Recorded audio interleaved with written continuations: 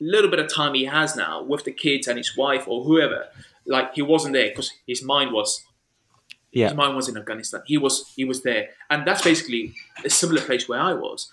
And or it goes the other way. The guys managed to do that switch, and then that time with the family was just so amazing, but then so short to then switch off, and then all they think of, I've got to go back to, some guys fall, back into the comfort side of it as well, because we've slept in some really horrible places, and there's weeks we spend out in the field, sleeping under vehicles and in the desert and under a canvas. So, little luxuries of having a warm shower, having a comfy bed, having a choice of food. I mean, if Deliveroo back then was, wow, how amazing would that have been? But takeaway food where, living off ration packs for 2, 3, 4 weeks of a time, it's not nice. But it's all you have. That's what we are there to do.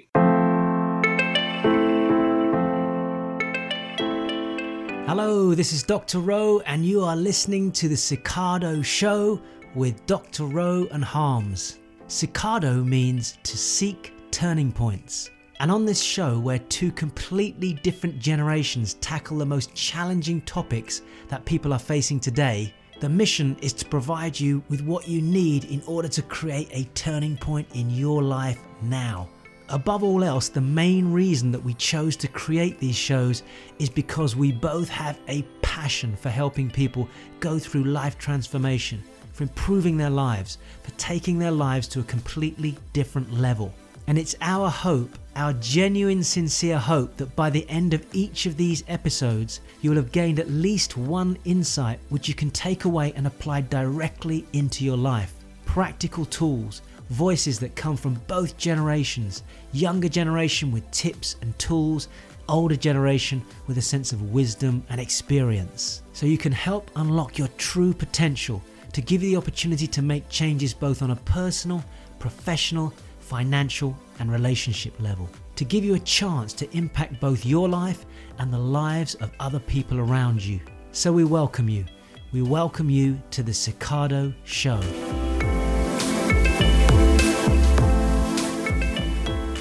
Before we jump into the show, let me just tell you a little bit about becoming a Cicado supporter now. If you love what we do on the show, have gained transformational insights and positive outcomes, or any small shifts which have allowed you to create turning points in your life, then please head to cicado.com and become a supporter of the show now. By supporting the show, we can continue to expand by getting you better quality production, spending more time deep diving important topics, and creating more exclusive supporter perks, as well as getting great guests on. And by the way, as a thank you for becoming a supporter, and depending on which supporter tier you select at cicado.com, these perks range from my weekly Recipe for Success emails through to audios and video courses from my 23 Steps to Success, which includes online modules on how to find your life balance, gaining confidence, improving your time management, making successful career transitions, understanding financial independence, creating a life purpose, understanding how to manage your money, becoming a money master, understanding negotiation techniques, learning to communicate more effectively, and so much more. So don't delay. It takes less than 2 minutes and you can become a Cicado supporter, helping to expand the show and get special perks as a thank you. Become a supporter now at cicado.com. Let's get back to the show. Hello, it's Harms here, and welcome to another episode of the Cicado Show. And on this show, I'm going to keep the introduction very short because I'm super excited to get deep into our special guest story and extract some of the inspiration, guidance, and help that he's going to give not only myself, but the listeners listening to this. And this very much comes about because in life, more often than not, we all face a situation where we have some adversity. Now, this can be at any level, and I think Ro will talk into this space at a deeper level.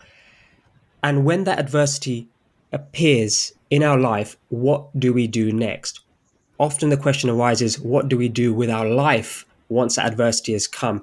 Because some people can take that as this has now transformed my life in a negative way and then take a negative path.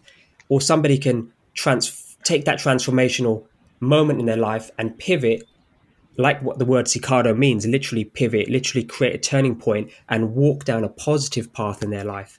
And that's the path we want to guide you through, and that will come out naturally because the guest that we have today, I'm gonna keep hold of his name. I'm gonna let Ro announce it. The guest that we have today will leave you with that. That's a promise. So Ro, over to you to introduce our special guest today. Thanks very much, Harms, and welcome everybody to the Cicado Show. And I've got to be honest, I am super pumped today because not only have we got an amazing guest, but an amazing human being, but also a friend of mine. And I think that's why I'm more excited than anything else. I get to hang out with him and do a podcast, which makes it even more exciting. Ladies and gentlemen, we have an incredible human being, Jacko. And I'm just going to do this formally first of all, because I think it's important that you, for those of you that don't know anything about him, you get a little bit of backdrop to it and why for us it's so important to bring him in today. But then we're going to ask him to tell his story properly. But Jacko is a keen adventurer, motivational speaker. I've been very gifted or very blessed to have him come in and speak at a few events that I've been at. In fact, he sat in an audience that I was at once teaching on real estate, and he came up and shared with the audience and just absolutely blew them away. And I think it left a lot of people thinking, shit, I haven't got too many problems listening to this. World and Paralympic champion, Paralympic cyclist, and world record holder. And I just want to round it off before I go into some more of the formalities. Just a lovely human being. I've been, over the years, and I've said this so many times, that when his name comes up in conversation, always this sense that people go, what a beautiful person. And I want to say that to you, Jackie. You've just got this great calmness about you. And maybe that's shaped from what happened to you, but I think it's also just built into your DNA. And I think we'd like to extract that from you today as well. South African born, 100%. Would I be correct there? Yeah. That's it, 100% South African beef. There we go. South African beef. A member of the British Armed Forces Parachute Regiment. And this is where the history comes in, because during Jacko's second tour in Afghanistan in 2009, which, by the way, when we're recording this, Jacko, that's like 11 years ago, isn't it? It's mad to think that's 11 years It's just gone so quickly. Do you feel you've aged a lot, or do you feel you've got younger in that time? You know what? I feel younger, to be honest. Because you're doing so much. It's unbelievable. Yeah, life's busy. No, there's no time to sit down. So yeah, it's crazy to think that's 11 years ago. But no, we're in good shape. So much has happened, and people are going to find that out as we go through this interview. After 5.5 months and just 2 weeks to go, Jacko sustained severe life-changing injuries. He and his platoon were engaged in with enemy forces, and during that, there was an intense attack. And I'm not going to go into detail, Jacko, if that's okay, because I think it's important that we hear it from you rather than me just reading something out. But I just want people to realize this was, for most people, even the idea of this, if you were watching a film, you'd just be sat there stunned. That was the experience he had. And despite the physical and mental trauma that Jacko went through and endured through this, he became a first-class downhill skier, which I'd forgotten about, by the way, before I came and sat down today. So that'd be great to hear a little bit about that in your story as well. Multiple marathon runner. For most people are thinking, I've been thinking about doing a marathon. Just bear in mind the journey that he's been on. Was a member of the record-breaking team of wounded soldiers that trekked unsupported to the North Pole, joined in part by Prince Harry. Some of you might remember that.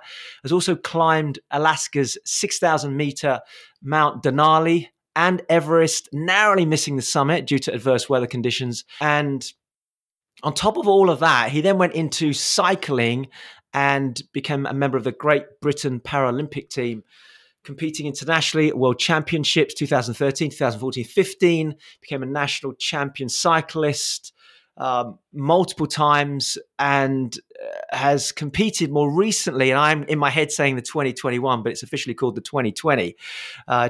He's a triple world champion, I should say. Track cyclist, and I want to find out a little bit about this. I want to understand what took you into that. Champion, 2 silver medals, most recently double Paralympic champion and 3 times world record holder. Is that right? I was trying to write it out the other day. I've lost track. You're collecting them like most people collect shoes, man. They go on. The list goes on and on and on. But yes, that's right. 2-time Paralympic champion and 3 times world record holder. 3 times. Oh my gosh! And I think this is when the listener's thinking, "I'm sorry, who is this guy?" Yeah, exactly. And you will find out. And actually, Jacko will remember he recorded a video for me for a live event I was doing to a group of people. And it's so kind of you to do that because your headspace was in getting ready for the Olympics this year. And and you said, hopefully I'll ... And then about a week later, I showed the video again. I said to the audience, look, he did it. It was fantastic. Yeah. Just on a personal level for everybody, I met Jacko probably 4 or 5 years ago now, and it was at a dinner. We sat on the same dinner table. It was a gala dinner. And it was a charity event, I think, for Make-A-Wish, I seem to remember. That's you were there correct. with your beautiful fiancée, Catherine, and we got chatting, and there was a really strong connection. And then during the night, we spoke several times, I remember, and there was just this really sort of strong bond instantly formed. And then Jacko and I sort of stayed in touch. Then he ended up in an audience of mine. I was talking about property, which is great. Maybe we can bring that out as well, how you mix business with everything else that you do. And we got to know each other. He met my kids, and we just stayed in touch since then. And I guess part of his property journey, I've been quite lucky to be part of that as well. But the big thing for me, Jacko, is just the fact that as a human being, you find this incredible balance between being this Olympic world champion, being an amazing partner. I know that's not easy, and the world always looks great on the outside, myself included, but we all have challenges as well. To manage that, to manage your celebrity status, to be a professional speaker, and to show up on a consistent basis, and then train to get to the Olympics and perform like that, it's fucking unbelievable. And I just want to say to you, just as a human being, truly you're an inspiration. Even for myself, who goes out and performs in what I do, what I think is a high level, I reach out to your story sometimes and just remind myself, man, this is an incredible journey. So thank you so much for coming on today and being part of the podcast with myself and Harminder. It's really great to have you here. It's an absolute pleasure, and thank you so much for having me. As you know, obviously, like you said, we've been knowing each other on the personal level for some time, but I've also been a great supporter and a listener of the podcast, and I've listened to so many, and I've always taken a little bit from them at certain times, and to now actually be on the pod is amazing. That is kind. Very happy that's about great. that. That's great. Big tick in the box. Yeah, nice. Thank you, man. Well, look, you know what? Let's start with the journey. Just tell us as open as you feel comfortable, because our listeners, I think, really like the authenticity of Cicado. Just talk to us about you. Who's Jacko? How did you get to here? Warts and all, the ups, the downs, the shitty stuff, the good stuff, the stuff that's made you feel inspired in life, and the times when it wasn't so good, all the way through, from the little boy that was eating meat for whatever. I mean, South exactly. Africa. South African beef. And you're speaking to a vegetarian and a vegan here. So. Exactly, yeah. Carving biltong and living like off the land. No, but right. No, it's the one thing I do look back on is my childhood, and I've had such a privilege and such a wonderful childhood, to be very honest. I thank my parents for that on a regular basis, because I do look back on it, and even especially in today's kind of world and society where we're faced with so many challenges on a daily basis, and I think especially in this world where it's all about what you do, how you look, how many followers you have, and all of that. The world has changed so much since, as me being a kid, and I look back on that, and I just had such a wonderful time. And again, tough times, but also as parents, I can't fault what they've done. They've given me so many opportunities in life, and my dad had his own tiny little business. We've been bankrupt a few times, so even in that sense, it's a very big negative. But in that time as well, my dad taught me the importance of money and how to look after your money, because stuff can go wrong so quickly. But how are your parents? I mean, were they? What sort of parents were they? Were they strict, firm? If you were to dig deep back, were any parts of that shaped up who you are today and how you've reacted to certain things? Yeah, very much. Yeah, there was definitely always some line of rule. There was always some form of discipline. Very big Christian family that we come from, so there's always a form of structure within our house. Yes, very strict. I remember it was one of the biggest pains of me actually growing up, to be honest, because you get to an age where you start going out and there's parties and stuff like that, and I had a curfew of 11 o'clock. Done. It doesn't matter if it's the house next door, it doesn't matter if it's the other side of town. I had to be in my bed by 11 o'clock, and my mom would call me literally 1 second past 11. Jacko, Where are you? It's 11. You're not home. And I remember, but I'm like, Mom, everyone's still here. Everyone's still partying. And why do I have to leave? No, that's the rules.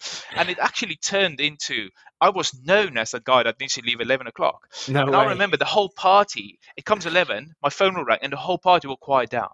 And I'll speak to my mom. And I'm like, hello? Yeah, I'm okay. No, I'm not drunk. I promise you, I'm on my way now. I'm just saying the rounds. I'm just saying goodbye. Beep, phone's down. And then the music will go again. And that's literally how it was. Eventually, I managed to push that curfew back slightly over the 11:05. Exactly, 11:05. So yeah. But so yes, no, actually, there's always been structure, there's always been discipline, there's always been some form of a rule within our house as well. So yeah, same. Wake up in the morning, first thing you make up your bed. You make up your bed. It's how you start the day. You don't just leave it untidy, because then the day starts untidy to a degree. My mom was a bit of a clean freak, so she would actually come and redo the bed. I've done it to perfect conditions, but she'll come and redo it. Did that help you going into the army at all? Well, you know what? It literally was little things like that eventually I got to the army. I'm like, yeah, I'm used to this. So absolutely used to this. So yeah. But no, I had a wonderful childhood. I had grandparents on the farm. We lived in a town, and most of my weekends and especially holidays will be spent on the farm, outdoors. Running around, riding bicycles with the animals, and on the back of a pickup with my granddad. Just doing all the kind of boy stuff and everything, and I absolutely loved every second of it. And I think that's where my love for being active, being outdoors, really came. And I think that's where a little seed already very early on was born to potentially go into the military. Again, I've shot air rifles from a very young age. I've learned to drive. I think I was 8 or 9, and I could drive. I was sitting on either my dad or granddad's lap, and I was given full control of the vehicle to a degree. So a great deal of confidence in those areas. So yeah, and like I say, just playing rugby and to a fairly decent level, to a high level. Again, South African schools. Rugby is one of the main sports, and I went to a kind of technical school, so Witbank Technical High School, so doing a lot of stuff with your hands as well, so fitting and turning electronics and all that kind of stuff. Were you physically quite a strong? Would you say you were almost athletic at a young age? Did that come out at that stage? Yeah, we were. At the young stage, I was lucky. I had an older sister, 3 years older than me. She was a bit of a tomboy, and we were always outside playing, kicking a football, rugby, cricket, on the bikes. And also another element that helped as well was the fact that I think it was 9 or 10 years old. We were watching a little bit of television that night. A bit of a evening routine with the parents. After dinner, we'll go and watch a show, and our television started the screen started going a bit blurry every once in a while, and the next thing we knew, the screen went blank, and there's a big puff of smoke coming out of the back of the TV, and the TV blew up, absolutely just went up in flames. And my dad never replaced it. We never, from the age of 10, we never had a TV until I think. There you go. I think till about 18 or something. Yeah. And so I didn't have that distraction in my life of, yeah, sit down, watch a screen and do nothing. Exactly. Yeah. So my days consist of obviously school, come back, do my homework, do my learning, and then being outside. And the times I needed to kind of take myself away from that learning environment or studying, again, it was go outside. It wasn't like sitting in front of a TV and chill out that way. It was go get some fresh air. And I look back on it now, and it was wonderful that we had that. Yeah, when you think about this. Sorry, I was going to say, when you think about this, what a contrast that is to the way our generation is growing up now. Our children are growing up now, where actually by default it's the screen first, and all the other stuff is a nice to have. Maybe we'll take you to the park for 5-10 minutes. You can go play on your bike. But if it's raining, let's stay inside. It's just a fascinating contrast. And that's true. It's almost like the other way around in terms of the thinking. You get to go out for a little bit, but the time is taken up by the screen. Yeah, exactly. And we didn't. Our time was outside, so that definitely built that kind of, again, be outside, be outdoors, get fresh air, be active. Because what are you going to do outside? You're going to run, you're going to play, you're going to, I remember we had a big wall against the garage wall, and we draw. My sister sprayed a big white line across the wall, and that was the height of a tennis net, tennis court. So we were playing tennis against each other against the wall. Brilliant. And there's so many different things, so which is amazing, and it just kept us active. It just kept us busy, and like I said, that was why I feel like I've just had this wonderful, brilliant upbringing in terms of, and so privileged to be outside so much. Yeah. And did you, so on that journey, what was the point where you sort of made that shift towards the military and that was your direction? Was it an inspiration from somebody else, or was it a self-driven thing? Yeah, like I've had this a passion about either the military. In South Africa, I actually wanted to join the police force. So it was just after I left school. I was a bit unsure of where I wanted to go, what I wanted to do. We weren't a very rich family. My dad, we didn't have enough money to send me to university. But there was also something that there wasn't something that I was like, I wanted to be a doctor, or I wanted to be an engineer, or I wanted to go into sport therapy. There wasn't something that clear direction. For me, the world was an oyster, and I was like a bit like, oh, what do I want? What is out there that I can go and find? So while I was kind of figuring out what I wanted, I started studying part-time, and I was working for my dad for his small business. And it's actually during that time, and this is now a space of basically a year and a half, I craved independence. I really, really craved it. There was something burning inside me going, I want my own home. I want to live in my own flat. I want to have my own car, and I want so many things. But again, my dad being quite old school, and I started at the bottom. I remember the first day walking into work with him, he handed me a paintbrush, and we had a big warehouse where he kept all the different supplies of all the different things he was doing. He was a bit of an entrepreneur, so a number of small businesses. And he's like, right, this place needs it needs a fresh lick of paint. And I started painting the warehouse. That was my first day. The rest of the month, basically, of working for my dad. And I slowly worked my way up, eventually actually owning a tiny little business at the age of 20. I had a firelighter business, so making my own firelighters and selling that alongside, some through a third-party company, some wood and some charcoal. Obviously South African big, especially in the summer season. Loads of barbecues, loads of braais and all that. So at the age of 20, I was given this responsibility, and I had a lovely young lady working under me and helping me, making firelighters. But there was something more inside of me that bubbled up, and I was like, on this trajectory, it's going to take me years and years and years to move out of the house and get rid of this bloody curfew that I'm under with my mom. So I realized that actually I've always had a passion for the army, and then I realized that actually as a South African because we're part of the Commonwealth, I can join the British military. And I started really looking into this, and this became an option that seemed really viable, and I really bought into that. I then sold everything I had. I saved up a little bit of money. I had a pickup. I had a hi-fi. Is that even still a word? Yeah, I remember that. Oh my God. Harminder, do you remember that, Harms? Just about. It was this box that used to live in the house when I was a child, yes. That's it. Yeah. Hi-fi thing. I remember that period because it was like a big thing to own a hi-fi, wasn't it? If you had a hi-fi, your mates would come around, you'd get it out, stick it on. That's it. Yeah, exactly. It was like the thing everybody wanted to come. Have you got hi-fi? Oh, let me come and see. Have your hi-fi? Yeah, exactly. How big's your speakers? How many seats can it fit? That's right. Yeah. And could you see them behind the mesh and all that stuff? Exactly. So selling all that wasn't that's not a small deal. You obviously made a big commitment to do that, then. Exactly. I was totally bought in, like 100% bought into coming to the UK and joining the British military. I didn't know what I wanted to join. I knew I was always going to go infantry-wise, but totally bought in, and that's exactly what happened. And I was quite far along down the line with this whole process, and then a very good friend of mine decided he wanted to join me. I was like, yeah, okay, no problem.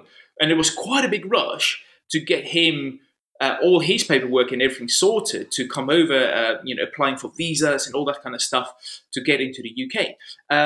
And somehow we managed it. And myself and Ian Duplessis, we were very good friends, best friends at school. And we're on a plane two young boys, aged 20, leaving South Africa behind into the cold, wonderful UK. Luckily, we came in June, so it's actually lovely and wet, to be honest. So still pretty cold compared to South Africa. Cold, but and literally, it was a case of landing on a Saturday morning. I was fortunate enough that my sister lived in London at the time, so we had a familiar face on the other side of the pond, and she picked us up, showed us a sight of London, and that was a Saturday morning. And the Monday morning, I was in the careers office in Trafalgar Square. I remember it as clear as daylight. In Trafalgar Square, there was a recruitment office there. And I walked in, and there was an officer from the Rifles Regiment and asked, can he help? We said, we're going to join the army. What's the process? And he talked us through a few bits and bobs. And obviously, he's trying to do his job as well. He's trying to recruit for the Rifles Regiment. And we were like, oh, yeah, sounds great. Yeah, it's a really good option. And I remember just before, literally seconds before we left the building, there was another a guy coming down the stairs, and he was immaculately dressed, and he had this maroon beret on. And he just heard the extremely strong South African accent. I know I still got one, but it's a lot more tame than what it was before. I could literally say almost nothing to the guy. It was like, yeah, and that was about it. And he just like, oi, boys. I was like, yes, sir. He's like, you boys from South Africa? We're like, yes. He's like, all you guys joined the parachute regiment. Have a look. And that's all he said. And we're like, okay. And we walked off. And I remember, parachute regiment. And I got to stay with my sister in her little flat at the time. Got there and I Googled parachute regiment. And immediately I fell in love with it. It was, it was just everything they stood for, everything the training. And they make it very, very clear, this is not for everyone, and it's only the elite guys that will get through. And this is a challenge. This is going to be a big challenge to become a paratrooper. And immediately I was like, this is the one I wanted to join. A couple of weeks later, we followed. So, question for you, Jacko: was he South African or was he English? This chap? No, he was English. Yeah. So, what do you think was the trigger there? Why did he hear the accent and say that specifically? So. He just knew. So he knew we make good soldiers. South Africans. Wow. It was just like, you guys, you come in, you almost need very little training.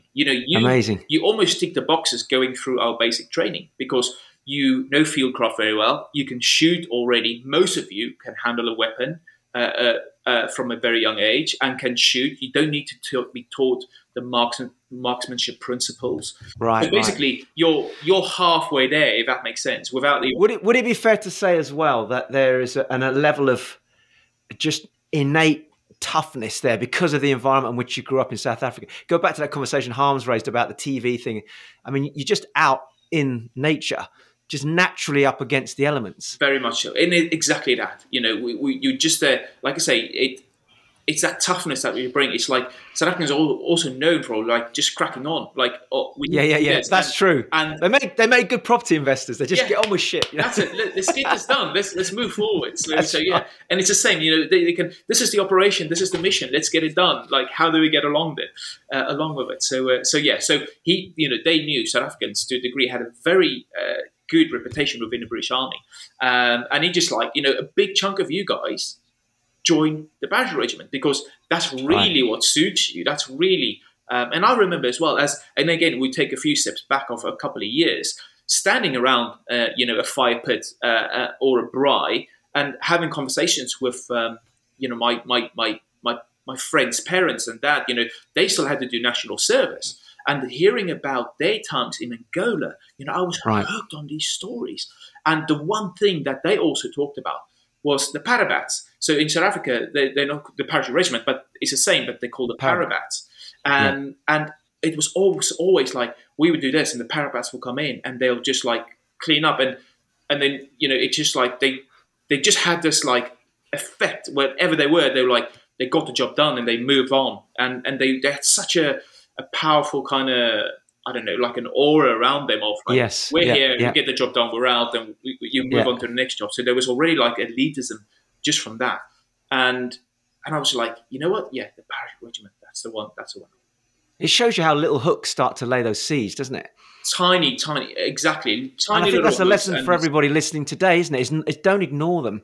And I do believe, going back to what you said, Harms, that, I'm holding it up here, but the screens, the TV, it's so noisy that people lose those messages. There's so much shit going on around. They actually miss sometimes like a universal message here because we're just hooked on something digital. And I think it distracts us from the real story. That story around the fire pit that Jacko was just describing, where somebody's relaying their past experience. That's the truest form of story you're going to get.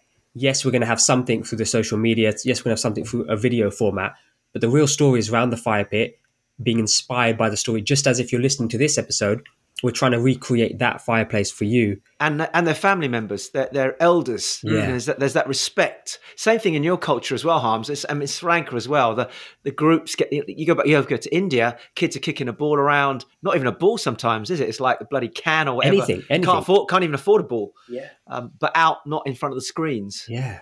I think here in the Western world, particularly this country in the States, we've just become like so softened by all the nice things we have around us. We have that toughness it's just not been put into us. We haven't grown up with it. That's it. Yeah, that's it. But, who were you then? So here's a question for you then. Who was the Jacko at that time, Jacko? Like, who was the person that was just about to sign up into the Paras? How would you describe yourself as a person? What sort of values were there? Who was that person, that young guy? That's a wonderful question, to be honest. It's I remember actually, again, days before getting on a plane, we had a little goodbye celebration with with all my friends, and you know what? A lot of people just said, "Jacko, you're actually going to go and join the army?" I'm like, "Yeah, definitely. I can't wait." And they're like, "But we can't see that. You're the soft type of person. You always care. You always give up your time. You're very polite. You always, look people in the eye, and it doesn't matter if their story is the most dull story ever or it's the most interesting story or not. Your time and focus is with that individual." And they're like, "You're going to pick up a gun and you're going to have to go into a battlefield." And I'm like, "Yes, but I'm excited about that." But they couldn't see me as a person, as an individual, of how I portrayed myself that way. But what the army taught me as well is that there is exactly that. There is almost like two sides to it. There's a time where I had to be Jacko the soldier, and I knew how to switch him on, and there was a job that I needed to do, and there was a mission we worked towards. And then when you're not on the range, or when you're not in an army environment, you have to switch off, because you're not a soldier when you're in the pub down with your mates, or when you're in a shopping mall walking around with your girlfriend. Then there is almost like a line between the two, and you have to differentiate around that. So that was very, very important. That's fascinating. Sorry, go on. I was going to say, I think that's fascinating, because it's a great example of how we can also apply it to our lives, where there's high pressure business situations, work life. And I know there's this conversation about balance, but the reality is you do what you do at work, you do what you do at your job, you're passionate about it, you love it. And then when you come home and you're spending time with your family and your kids and your social circles, be the person who you are within that social circle. What often happens, I think, is people blur the lines and they take their identity from the workplace. I'm a manager of people, and they take that ego potentially into their social circles or to their family life. Whereas actually, you're not the manager when you're at home with your kids. That's what you do at work. So I think this is a great example of being able to compartmentalize or maybe switch and not lose who you are based on the job you're doing at that moment in time. Which leads to a listener's question: how does he do that, though? So, is there a technique? Is there a way you've developed to do that, Jacko? Again, I think. Well, first of all, I think that the most obvious thing is your environment. Your environment will dictate which one you need, especially to be. Extreme environments like you were in. Yeah, so true. That will dictate. That's very true. Immediately, which one do you need to be? Which one do you need to switch to in order to connect with people or do the job that you need to do in order to kind of get through that situation. But again, this is something new. I had to learn to become better at over a certain period of time as well. I knew that, again, like I say, so I walked into that, that recruitment office, and it was obviously, I was more civilian than a soldier. And slowly I had to find that balance of more soldier, less civilian. And then once you're a soldier, you got to be, okay, right. I was probably more soldier at one stage than civilian. And then when you're in an army environment, you're totally soldier. And when you're in a civilian environment, you need to be more civilian than soldier. But I think you'll always be a soldier a little bit more than a civilian, because once you go through that process, and that is exactly what your basic training does. Your basic training breaks you down as a civilian to rebuild you as a soldier, because we are faced with challenges and we are asked to do things beyond what we've been, beyond of what we've been brought up and asked of us as children or as young adults. And we need to be able to go and do that job that's required from us. And I guess it's acting in the moment where you can't even second guess or question. You just have to operate under a certain protocol, a certain way, because of those circumstances. Correct. Because if there's a moment of hesitation, you could lose your life, or your best friend could lose his life. It's literally it's like that, and that is why making that specific second decisions in the environment that you're in at that moment in time is so vital. And you have to train. There's no other way. This isn't something. I didn't join the army. And my first day one, week one, and I was, a qualified trained soldier. It was a 6-month process just to qualify as a private, as a basic soldier, to then go on and specialize in certain areas over a number period of time.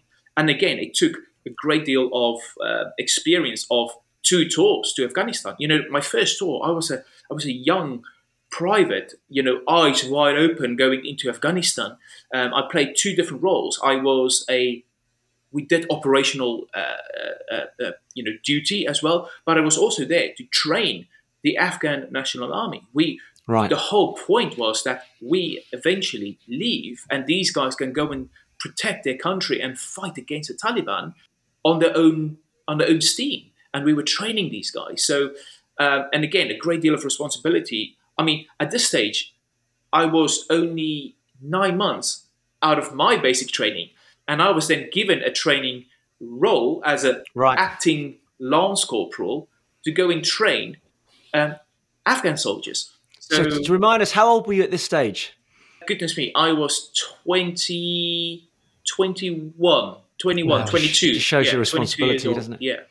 22 years old. Okay, so I'm fascinated, as you know, by human change. What shifted from the, oh my gosh, that everyone's perception of you being a soft, I think their perception is kind is probably a better word. You use that word as well. And sometimes people's perception is kindness equals weakness, which is actually not the case, as we know. But that was the perception. But this person that was also excited about going into an environment like this, now fast forward and you're there, first tour. What shifted now? How have you changed as a person? What elements have changed at that point there? Yeah.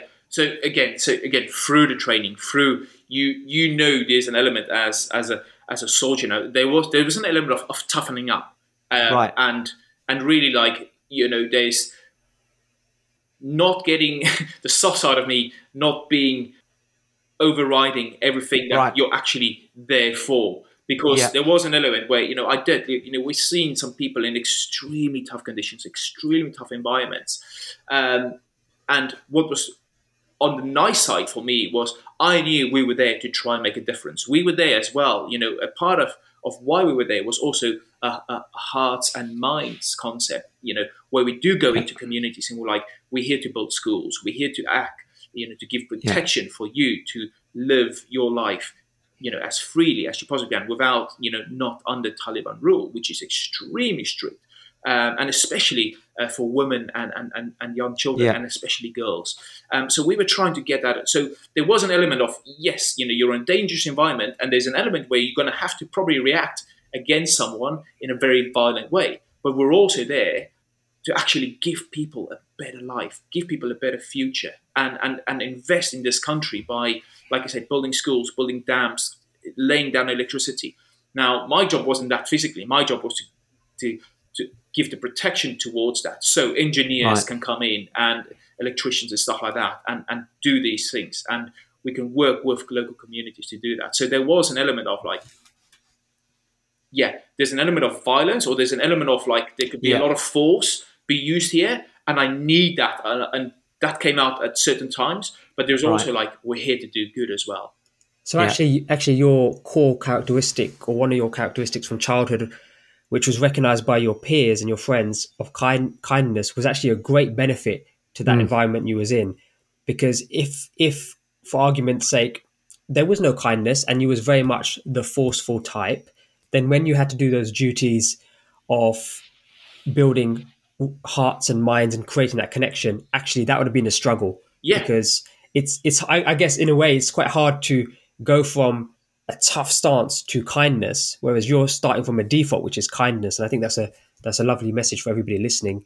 And that somebody who's kind can still show strength when needed. And we can all apply that in various parts of our life, because often the kind person, like Rose said, equals weakness, and they kind of maybe feel like they get walked over, or their voice is not heard, or they can't be a certain person because they're kind, where actually that's not the case. You're a walking example of somebody who can start from a place of kindness and apply other areas of strength when needed, depending on what the circumstance asks of you.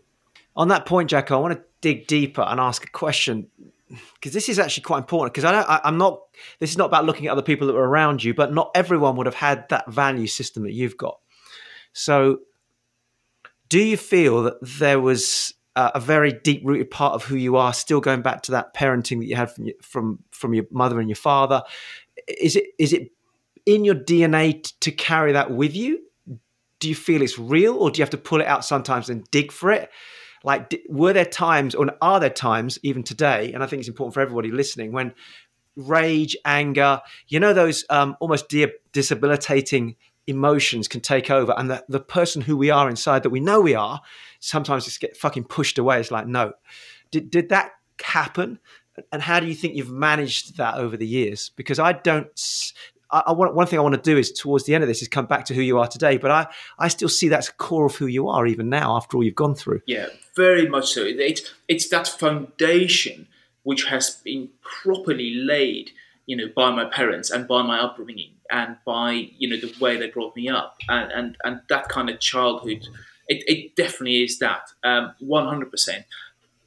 I'm also going to be obviously 100% truthfully honest here, is that, there is still, yes, there is a days. I can only be kind for so long. There's only so much I can take.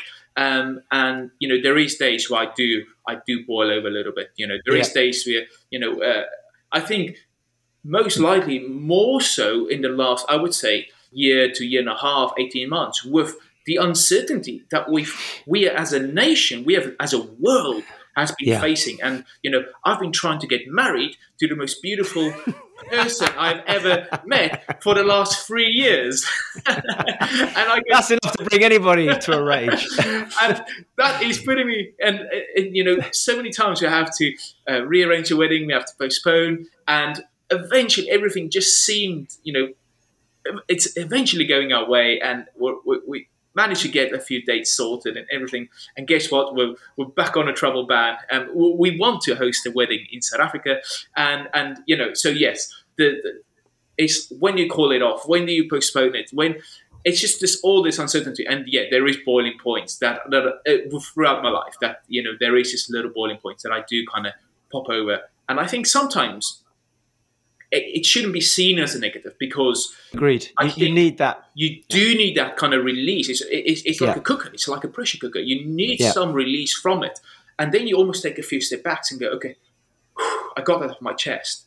And someone's listened, and there's maybe someone that can actually add advice. And this is beautiful, where partners and friends and stuff come in, and they can actually be there for you. And you can start and moving forward again. And that has actually happened, even within my military career as well. And I think especially, we probably jumped from that first tool almost immediately onto the second tool, because that's where I can definitely recognize some elements of that. And especially when you're trying to find this balance of we're here to do good, but there's also an element of, you're getting pushed to your boundaries. And especially when it hits home a lot closer to you, when you start losing friends, when people start getting injured and lives are getting lost, and these are people that you've spent a great deal of time with, there's an element where you go, wow, this is serious now. And like I say, And I remember we've had a fantastic tour, and as a regiment as well, we had a pretty good, clean streak of a number of companies going into Afghanistan, doing a great job, coming back, very few casualties. And then suddenly we went through this, we'd done about, again, 5 months, 4.5, 5 months at this stage, and very successful operations. And then suddenly, that one morning you wake up and you've got this feeling, and one of your small group of friends, they've gone on to do an operation, and the news comes in that their vehicle been hit by an IED, and we've lost 3 guys. Then suddenly you're like, that kind of, this is hard to kind of, that kind of, oh, we're here, you're doing good for us. Well, you're like, I can't help but say that then a bit of revenge started settling in, because you're like, right. Well, you've taken one of ours. We're gonna. So then, anger. Then your anger, the anger starts taking over, and your mind, because I remember clearly our missions and operations changed immediately after that. The way guys operated, the way guys thought, and the way guys prepared going on operations and missions. After losing 3 of some of the best guys you've known, some of the best soldiers you've known, and I've had a very particular strong bond with one of the individuals that we've lost, because I was a mentor to him. He was a young private that only came into the regiment a few months before, and I was given the task to kind of take him under my wing and go, this is how this is how it works. You're not in training anymore, because within your basic training for 6 months, there's a certain way of doing stuff, and you're really indoctrinated into that. But now you've passed training, you're in battalion. This is big boys games now. Like, you can, it's different than training, but there's also an element of like, this is how we do stuff within battalion. And, so like I say, I had this opportunity to kind of help him through, that transition from training into a battalion. Can I ask you a question? So one of the things I do with the work I do with people on stage is somebody will come up and they're in a relationship, Jacko, and the woman is saying that she feels that he's lacking sort of a sense of kind of purpose or direction. And I often refer to light and dark energy, where he's got this kind of light, playful, almost boyish type energy, but she needs a depth of certainty, almost like a shift into the dark, not trying to be negative or aggressive, but just I've got this. Does that make sense? Yeah. What I'm just listening to you here, and tell me if I'm wrong, but was there a shift in you in that respect? It's like, fuck, I've not experienced this. I've lost friends along the way who have died in the civilian world. I know how that feels, but not to the extremity that you've experienced. What you're describing to me is almost that shift, like, not that you were a boy because you were out there, but almost like there's something shifted here, and I can't go back to that right now. I have to stay in this place now. It's like, does that make sense? I call it a light and dark energy.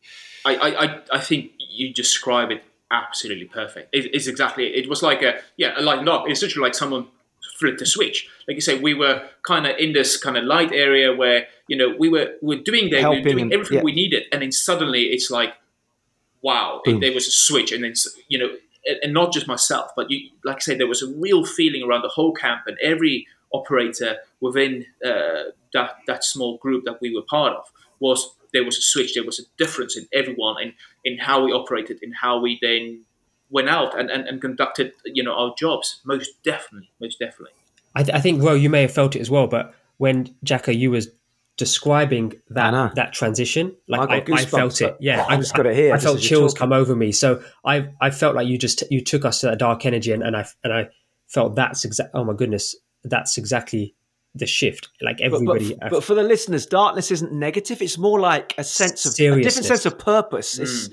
And maybe the purpose you were there has shifted slightly. And I know you talk about revenge, but I think it's more like almost like a protection for yourself, surely, as a unit as well, from what you're describing. Yeah, exactly. It was a protection for yourself. It was protection for the guy to your left and the guy to your right.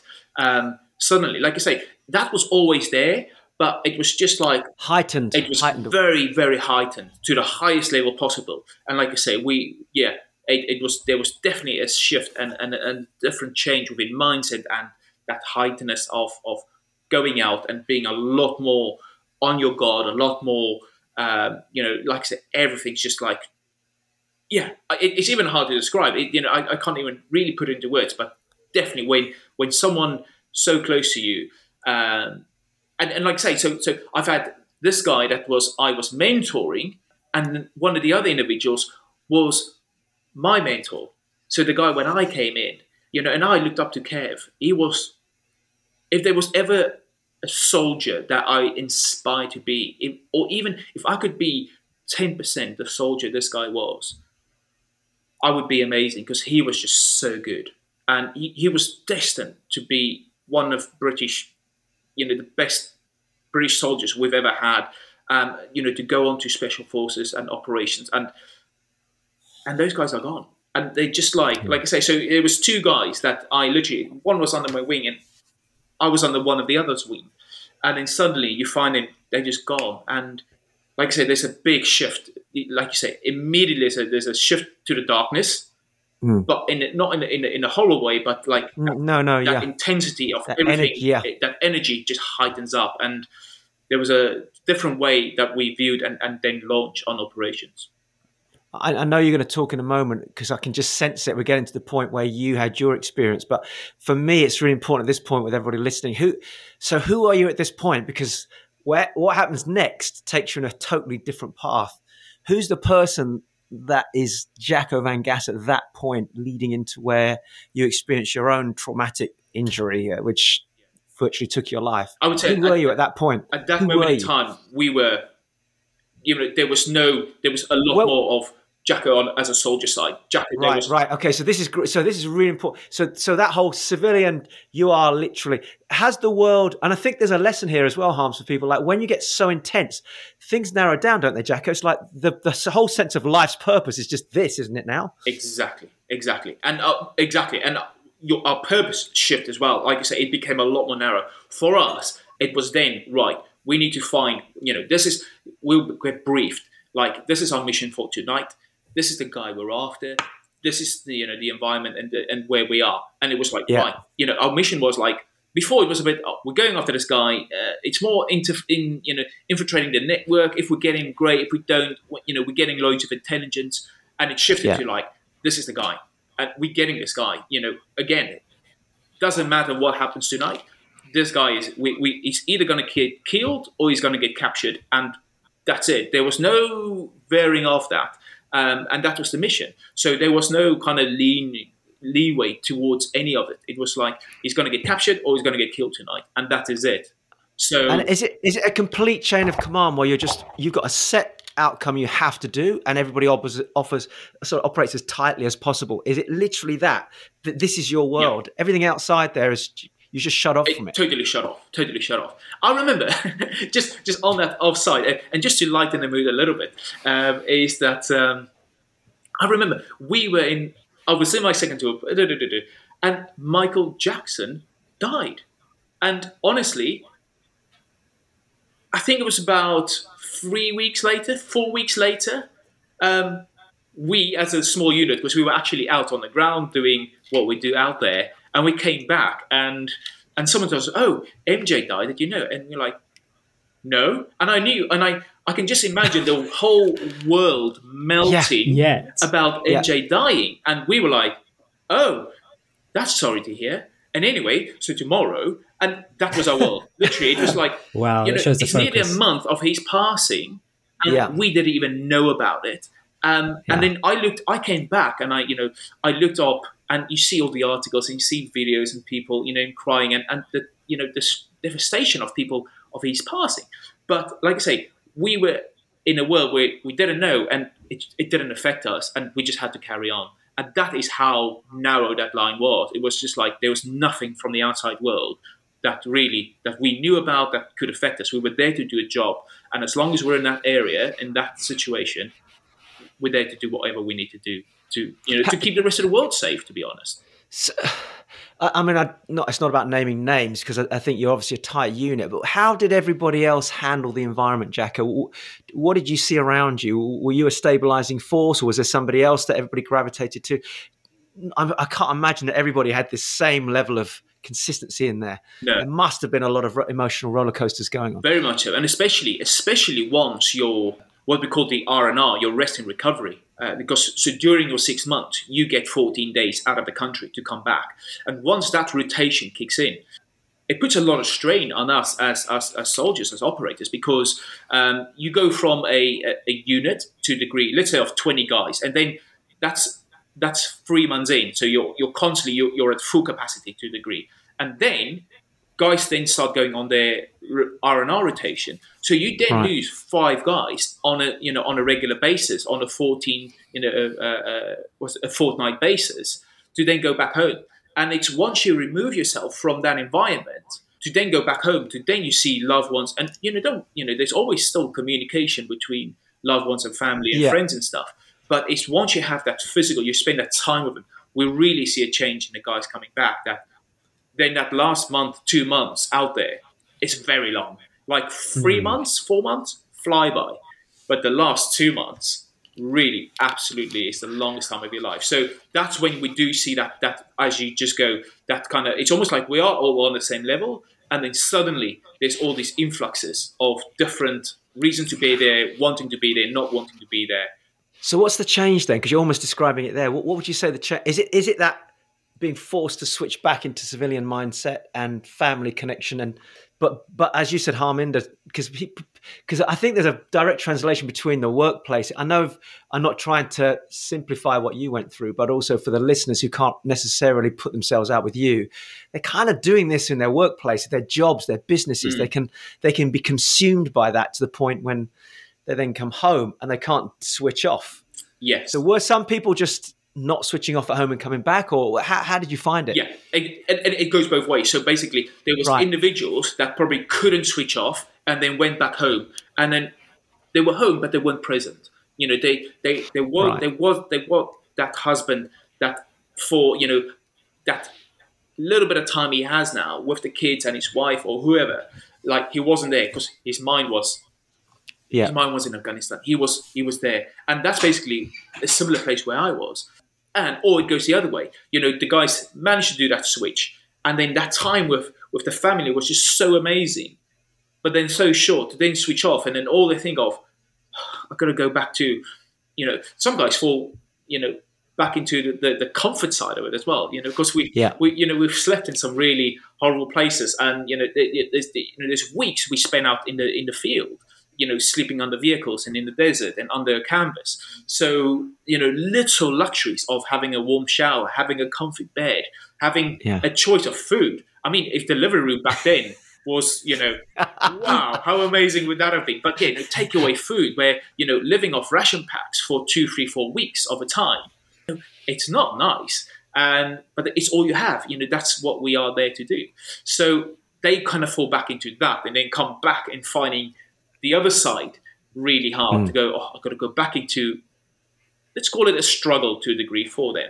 And got to go back into the struggle, or this hardship, that's a better word. Go back into the hardship of, cold nights, horrible food, this X, Y, Z, maybe running out of water for a little while and ammunition and putting yourself in a dangerous environment. So yeah, and that's when all those influxes started happening. And that's when you see different elements of different guys. But like I say, the first 3 to 4 months, everyone's pretty much similar because this is something you almost look forward to. You train and prepare. It's the same. If you're training, it takes a lot. It takes a lot of training and preparation to run a marathon. There's a lot of input that needs to go into. But if you never run a marathon, why are you doing the training for it? Why are you doing 10, 15, 17-mile runs and during the winter and all that if you're never going to run a marathon? So it's the same. We do all this training and preparation and we train to go on operation. So eventually getting there, it's like, yes, we're here now. We've trained for this. We're ready for it. And then that first couple of months, we're all on the same page. And then suddenly there's this different fluctuations that comes in. But at that stage, in my mind, I was just like, right. Every mission was an operation of, this is your job for this mission, Jacko, and I was executing it to the best that I can of whatever that was. I was going to say, I think that takes us, because you mentioned the word mission there, and I think there's a certain mission where everything changed, and I'm excited for the listeners to hear it because not everybody will be aware of the story. So I've personally heard it. I personally heard you speak live to an audience. I was an audience member, taking notes, being inspired.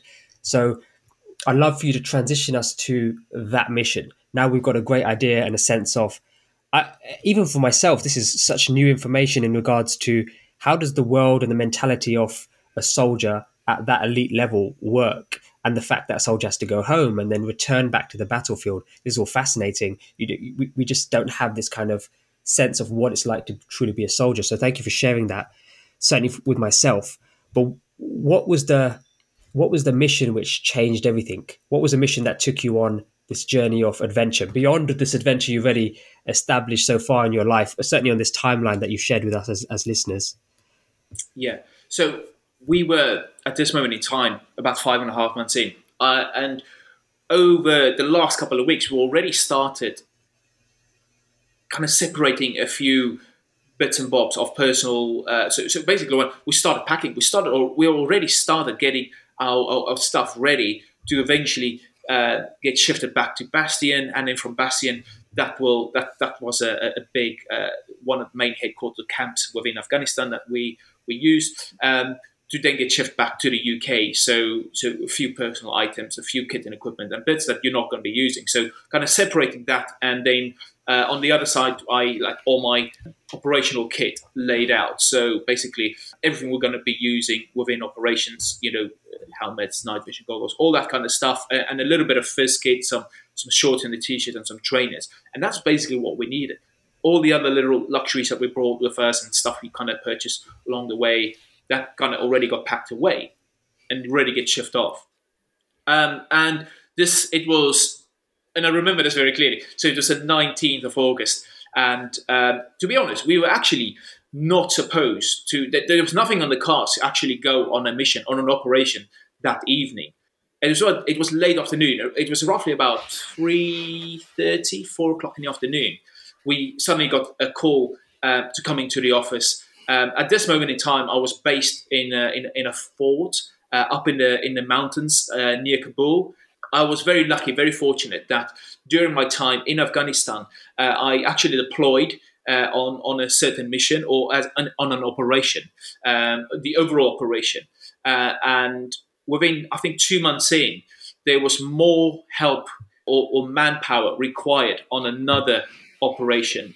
That took us. I was based in Bastion for a long time, and then we went on to Kandahar, and then I was selected to go and kind of be one of the guys that helped out on a different kind of mission, where the previous one was purely on a. I'm trying to think of the right wording here. On an operation where they were trying to disrupt the Taliban kind of structure. So going after high value targets, where the one that I was currently on was still after high value targets, but we were also infiltrating the narcotic trade. So because obviously the narcotic trade is what helps fund the Taliban. The growth of opium and stuff like that they sell on the borders and all around the world, obviously they fund to pay their soldiers, ammunition, all that kind of stuff. So my mission was then a bit of both of that. And this late mission came in very late, and the brief was given. The next day was a very, very remarkable day within Afghanistan history. The 20th of August was going to be the first day of free elections that Afghanistan had in many, many years. And intelligence came through that there is actually quite a well-renowned, it's weird to say, actually, it's hard to say that, a well-renowned IED facilitator. So this guy's actually made a name for himself.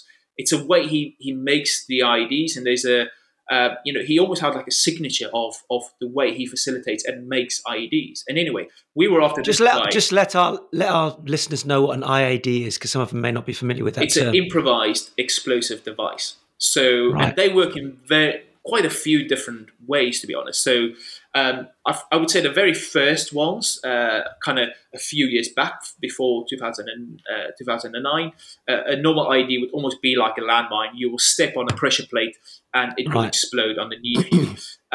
It then went on to what they called a wire system. So we then figured out ways to kind of detect these, the ones you stepped on, and then we managed to avoid them. then they kind of improvise them to actually have a wire running from wherever they planted all the way to a safe place for them. And then someone would observe whether you then either drive or walk. And when you're kind of close or over the ID, they would put a battery onto connect the battery to it, and then this electrical shock will then obviously set the ID off. And then even to further advanced beyond that was again a cell phone. So giving calling a code or sending a signal to the device to then go off. Gosh. So really, really advanced stuff that's happened in the course of a couple of months, not even years, of how the Taliban integrated, to a degree of these facilities, of these IEDs. So this guy, we were after, and he was one of them that's constantly renewing and kind of almost like upgrading to a degree these IEDs. And he was well renowned within our community. So we had very good intelligence that he was in a specific area and that he was actually planning on sending a number of suicide bombers out to disrupt, for these guys to go to voting stations and disrupt the votes, the voting stations for the next day that's due to be held. So a very good briefing. We went away from the briefing, and then again, every group and any individual has specific tasks. And that night, I was given the task of being attached to a sniper. So I was a helping hand towards a sniper, so playing a sharpshooter's role. And so I immediately went back, and then that requires my military kit to change all the time. So where I keep certain ammunition, what type of weapon system I will be using. So I've used different number of weapon systems across during my time there. So again, changing pouches for different magazine holders, and the whole setup again, and what job I was going to be able to do. So do I need? Can I carry more stuff on my front, or do I carry more stuff on my back to be able to crawl?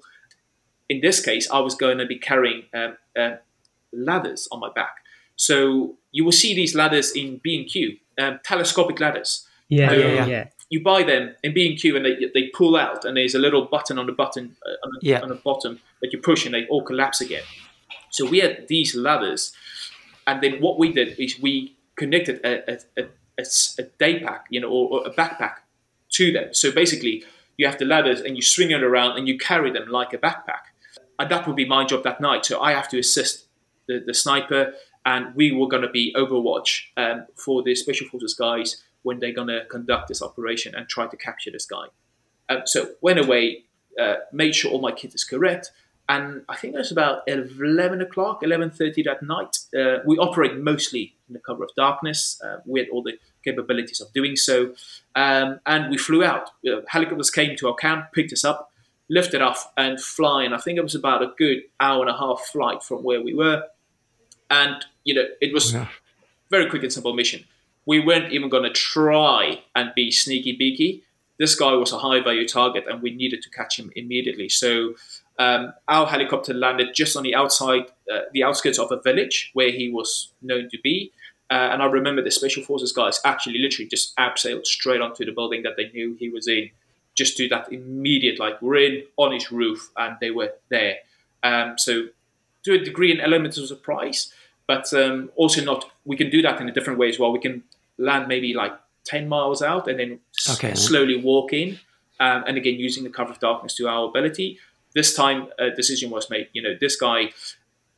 I think we just needed this individual so badly that we couldn't take the risk of actually landing further out, potentially getting spotted and him getting noticed, tipped off that, they're coming for you. So the reason was just go full guns blazing onto his roof and try to capture him.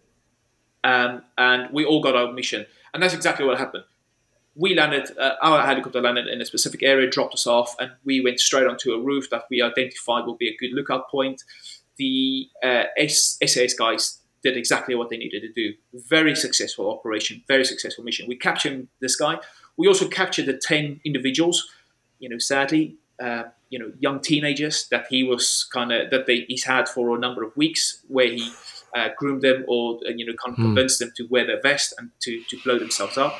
We also got the suicide vests, which was amazing. So we captured all of those. We took these guys off. No one was killed, because these guys are actually more valuable to us alive to get information and to infiltrate the rest of the network. And again, to see how they make the facility, the IEDs and stuff like that. So loads of intelligence that comes from capturing this. We were actually making our way. So at this stage, we got these guys, we got them tied up all in a line, and we were guiding them through the streets, and we were heading into the desert, further into the desert, to where the helicopters were going to pick us up. We always do this as a safety precaution. Again, so there's no nearby buildings where someone can maybe fire a bullet or an RPG, a rocket-propelled grenade, to the helicopter and then bring us down. So we usually do a really good 15, 18 miles into a desert, into a very safe area to do so. So we're on our way out, and I think it was about a good hour into the walk, a call came over the radio, and it was the pilot, and he said, "You know what? The allocated landing site where we're going to pick you guys up, he wasn't happy with it. Something spooked him. I can't to this day actually know or remember why, but what he's done, he's giving us coordinates for a new pickup point, and we do to head there." Now, the only drama with that is that we knew the route from the village to the original pickup point was a clear route. We knew we wouldn't really come across anything. There wasn't buildings nearby, all that kind of stuff. It was quite a safe route. Now we go into the unknown. So from that very moment in time, from our location where we are, we have to move into an unproven route, a route we haven't done, reconnaissance on, or aerial photographs, or whatever it might be. And it actually did lead us into a small kind of build-up area. Anyway, so about a half an hour into the walk onto the new pickup point, we spotted some movement on the high ground. A few guys in a patrolling formation.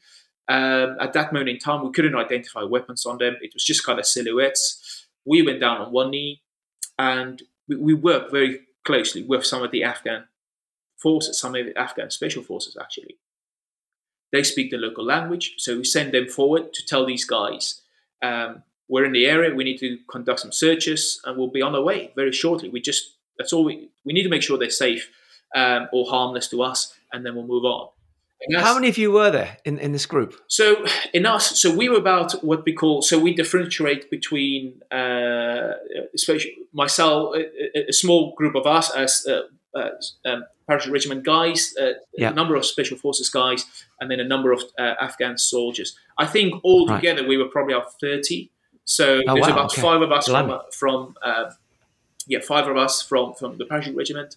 I think about 15 10 special forces operations, and then the rest was Afghans. So, I'm glad you asked that question, Ro. Sorry, Jack, I'm just interrupting. I'm glad you asked that question, Ro, because in my mind, this scene and this picture you're painting, Jacko, I've only seen in movies. And of course, in the movies, it's a group of 3 or 4 guys. So exactly, I'm thinking Jacko, a couple of other guys, and then you've got the people you've rescued / captured behind. But actually, 30 people. This is a unit. This is over that distance. People. Over that distance, 15 miles, then being diverted. So sorry, just wanted to say that was my only connection to this. So this is fascinating. No, and it's a great question. And like you say, it really it's true that. And now, if you think about it, and to kind of paint this picture, so we're heading into the desert. We're all walking behind each other, but also and this is basic day 1, week 1 training that you get from the army. Again, when you're in a long line. So if someone in front of you steps on a landmine, you can't be all bundled up, because that will take out 3, 4, 5 of you. So again, you've got to be spread out. So you probably have anything between 7 and 10 meters. Oh my gosh! A distance between the guy in front of you, and then it's the same with the guy behind you. So you can just imagine how long this line is. With 200 plus meters. Probably. Yeah, exactly. And we've got 2 of them, so running side by side again, just to bring it a little bit closer. So, one on the left, one on the right, and these 2 lines kind of moving up this valley in silence. As much silence, as silent as you possibly can. Yes, exactly. And so night vision call goes down.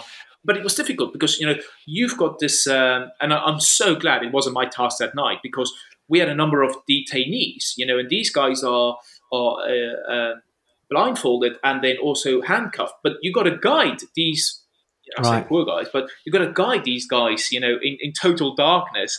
And they haven't got a clue. They obviously can't see the next step, or where there's a rock or something like that. So, that's quite a difficult task as well. But we've got these two lines heading up a small kind of ravine, like a valley kind of going up into a little bit onto a high ground.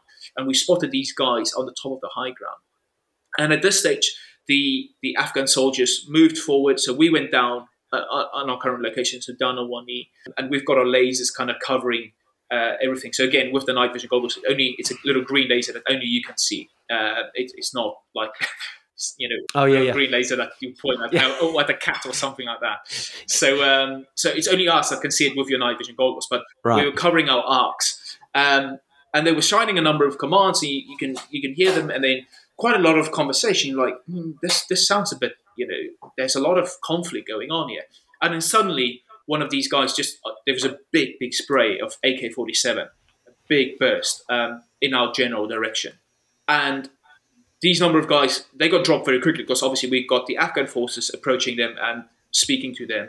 And there was a few of the guys from obviously on one knee covering their arcs, but also lasering these guys up, making sure that if it does go wrong, they're covered. But very soon, they got neutralized. But then from another location, someone was firing in our general direction. And then suddenly there was another one. So all these little firing points started kind of appearing, because when you fire the gun, you can see the muzzle flash in the darkness. So we can see, obviously you can hear the bullets coming over your head, but you can also see muzzle flashes from various different locations, and which was unknown to us. But it's only, like I say, we found out quite later on. We actually walked in to a Taliban a Taliban stronghold, which we didn't even knew was in the area. We didn't even know that. So we walked straight into the hornet's nest when we approached these guys, and then they opened fire to us, and then obviously that set off the whole thing. So about 40 minutes in, which now is severe firefight, and I mean a severe firefight. So again, you think of something of a movie. It literally is a movie scene with explosions going off everywhere. There's bullets everywhere. We had to call in air support a number of times. We had it's called the Ghost Ship, and it's a C-130 big plane, and it cruises around on top of you, and then it comes in quite low and then gives covering fire. It gives support to you as troops on the ground. And so the people you're detaining are there. Yeah.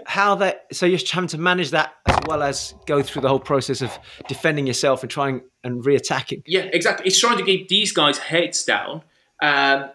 You're there to try and obviously lay down fire, give yourself protection, and give your comrades protection. And there's a number of times, and rightly so to a degree, if you think you put yourself, these guys were trying to run away a number of times. They're like, obviously they can't see. So, but they were all kind of attached to each other. So one will kind of start and run one way and then fall to the ground, and then you're like, no, you're not going nowhere. So, but it was controlling that situation, controlling the fire situation, then controlling like what's going on, and then you're trying to listen to the radio where everything is, where people are, and it turns, and that's where. Again, it just comes with training. You just literally zone out. You start kind of. It's almost like you. What's the right word? I think I can't say it. Compartmentalize. Yeah. So you're just focusing on that moment. Correct. Yeah. So in this moment, I need to know what's going on the radio. Okay. Then my sensors will go back to my earphones and go, right, this is what's going on the radio. Okay. I've got that information. Next thing, I need to lay down fire for my sniper partner to put on a fresh magazine because he just ran out of bullets. Okay. Do that job well. Okay. He's back in. I can now go back into safety. Right, the detainees are there. Am I safe? Okay, right. I need to put on a magazine. So you just got to and your training kicks in. And this is it like a hyper focused sense of awareness? Is it second by second? Yeah. And during training, you go through drills over and over and over again, and to a point where it's to a point where you find it irritating when your instructor goes, okay, right, we're going to go through this weapon system one more time. And you're like, I know this weapon system inside out. And you don't know why you're doing it. And it's like, no, one more time. How to reload a magazine. What happens if there's a blockage? This. Right. And you go through each and every scenario a million times. But when you're in that scenario, suddenly it clicks. Because I was going through a drill to put on a magazine without even thinking about it. Muscle memory, exactly. And stuff just happens. Before you know it, I'm like, there's even times that I surprise myself. I was like, whoa, I just did that very quickly, correctly, and safely. Okay, I can carry on with what's required now, with the job that's needed. How self-aware are you at that point, Jacko? Is there fear? Is there like, fuck, what's going to happen next? Do you even think about anything outside the world? Or is it just that moment, that action? Can you multitask emotionally at that point? Yeah, no, you can. And again, this is where your training kicks in, because I honestly remember it. So special I mentioned it earlier, that was the 19th of August. At this moment in time, we're back in, this is the early morning of the 20th of August.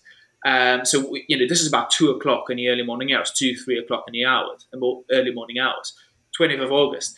And I was in this firefight, and it literally, I was actually, and just to come back to your question there, is once that, either that bullet flies over your head, or you pull that first trigger, and the sound of that bullet leaving that chamber, something switches in you. And like you say, then it's like, right, we're on.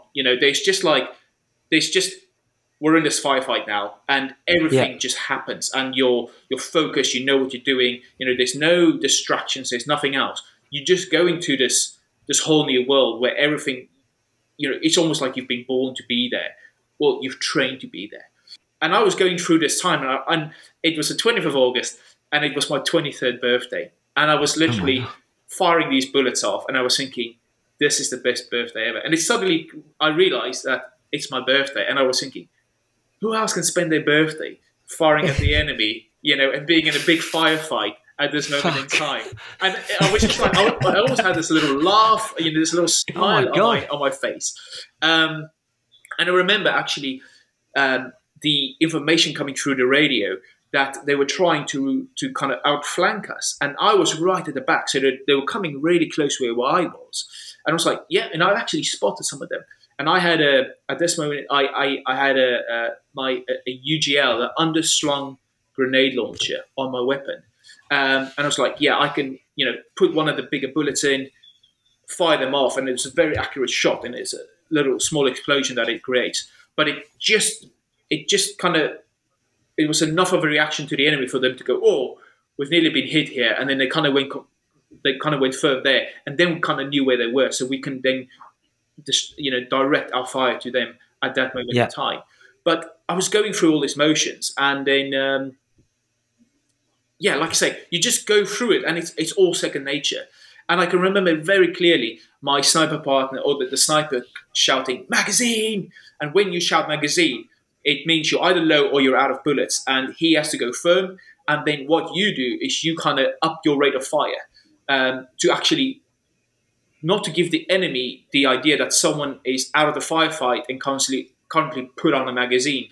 So what I do, instead of firing, a bullet every couple of seconds, I would fire a bullet every second, or I up the rate of my firing. So it sounds like there's still two guys firing, but in the meantime, it's actually just one. So I up my firing rate.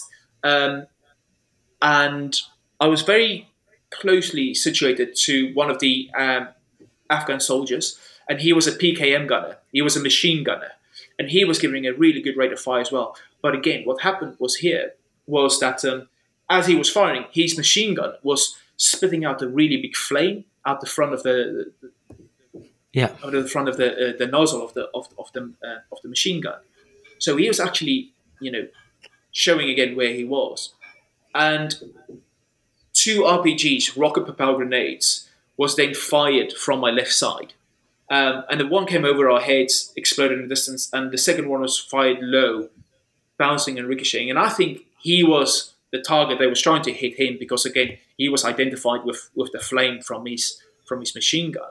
So they kind of fired it towards him, but they're very, very inaccurate weapon systems. An RPG, it's something you kind of put on your shoulder and you kind of point it in the kind of general direction and you fire it off. It literally is almost sometimes a bit of a lottery whether you hit something or not. And for listeners, that's the kind of visually famous weapon that we would have all seen in the media, because that's the classic one. There's like a tube on somebody's shoulder, and that's the rocket being propelled. That's kind of the famous visual that we've all got to see. Exactly that. So 2 of these are fired. So at this moment, like I said, I saw the first one coming over our heads, and then the second one was kind of bouncing and ricocheting off the ground, and then this one was heading towards our general direction.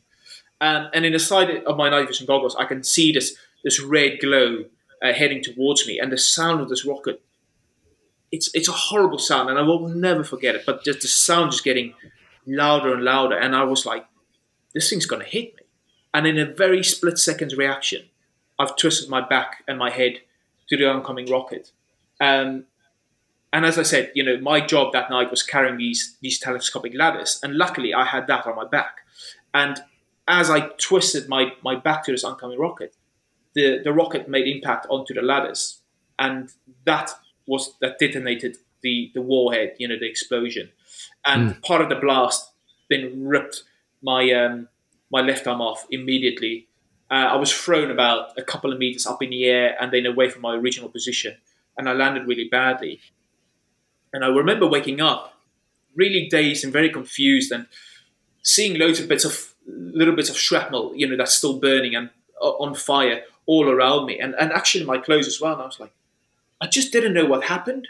And I was on fire, and I was like patting myself out, and all I can hear was the guys in the background still firing, and all that's going through my mind is like, I need to get back into this firefight. Why am I laying on the ground? I should be covering fire, and I was struggling to get back up, and I couldn't really sit back up. But there was just this huge struggle, really. And then suddenly I looked down, and I realized that my left arm was gone. It's just blown clean off. And it's almost like this, again, it's literally like this movie moment where everything just slowed down. The whole world, like I can hear a bullet fire and it's like, that's one bullet, second. And the whole world just slowed down. And I just looked at my arm and just, a bit of a bloody mess. And then I just like, okay, right. I need to try and do something with that. And I carried a tourniquet on my chest, on my body armor. And I ripped my tourniquet off, and I started to apply it to my left arm, and I tried to do it up, but I couldn't do it up tight enough. And I was then kind of going through little motions of like real back pain and shock and stuff like that.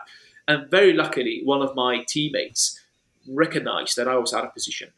He started looking for me and came crawling over. He then helped me with the tourniquet.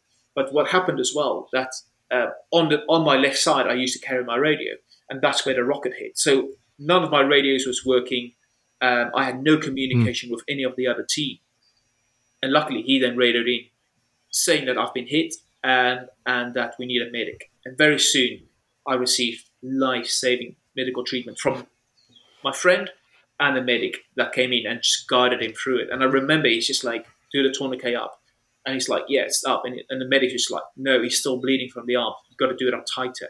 And the pain was unbelievable. To try and squeeze every single bit of your arteries down to the bone to stop the bleeding. I've never felt pain like that in my life. And my friend as well, I remember him visiting me in the hospital months later, just saying, Jacko, that night, he's like, I thought I'm going to break your arm. The little bit you had left. He's like, the medic just kept telling me, like, tighten. He's like, I was twisting on this tourniquet, and I was just like, surely that's tight enough, and it wasn't. And it's like one twist more, and it just kept going. And at this stage, I kind of went numb to the pain, and for some reason, my arm it's almost like it just kind of shut off, and I started. Were you conscious, Jack? Yeah, I was still conscious. Yes, yeah, and I can just see the medic kind of rationally. Obviously, the focus was on my arm clearly, and I remember clear as daylight this horrifically pain going through my leg, especially my ankle. And I was like, have I lost my leg? Because at this stage, I was getting, put down, lay down, don't sit up. And I was just like, Doc, my leg really hurts. Have I got my leg? And he's like, he just grazed down. He's like, yeah, you got your leg. Both legs were there. And it's just like, Doc, are you sure? It's just like, the pain is so, he's like, Jack, your legs are there. We need to look at, your arm and any other areas that you're bleeding from. So, and I was constantly going on about my leg, but it was almost like a distraction. And to be honest, the broken ankle was probably my smallest or the least severe injury I had.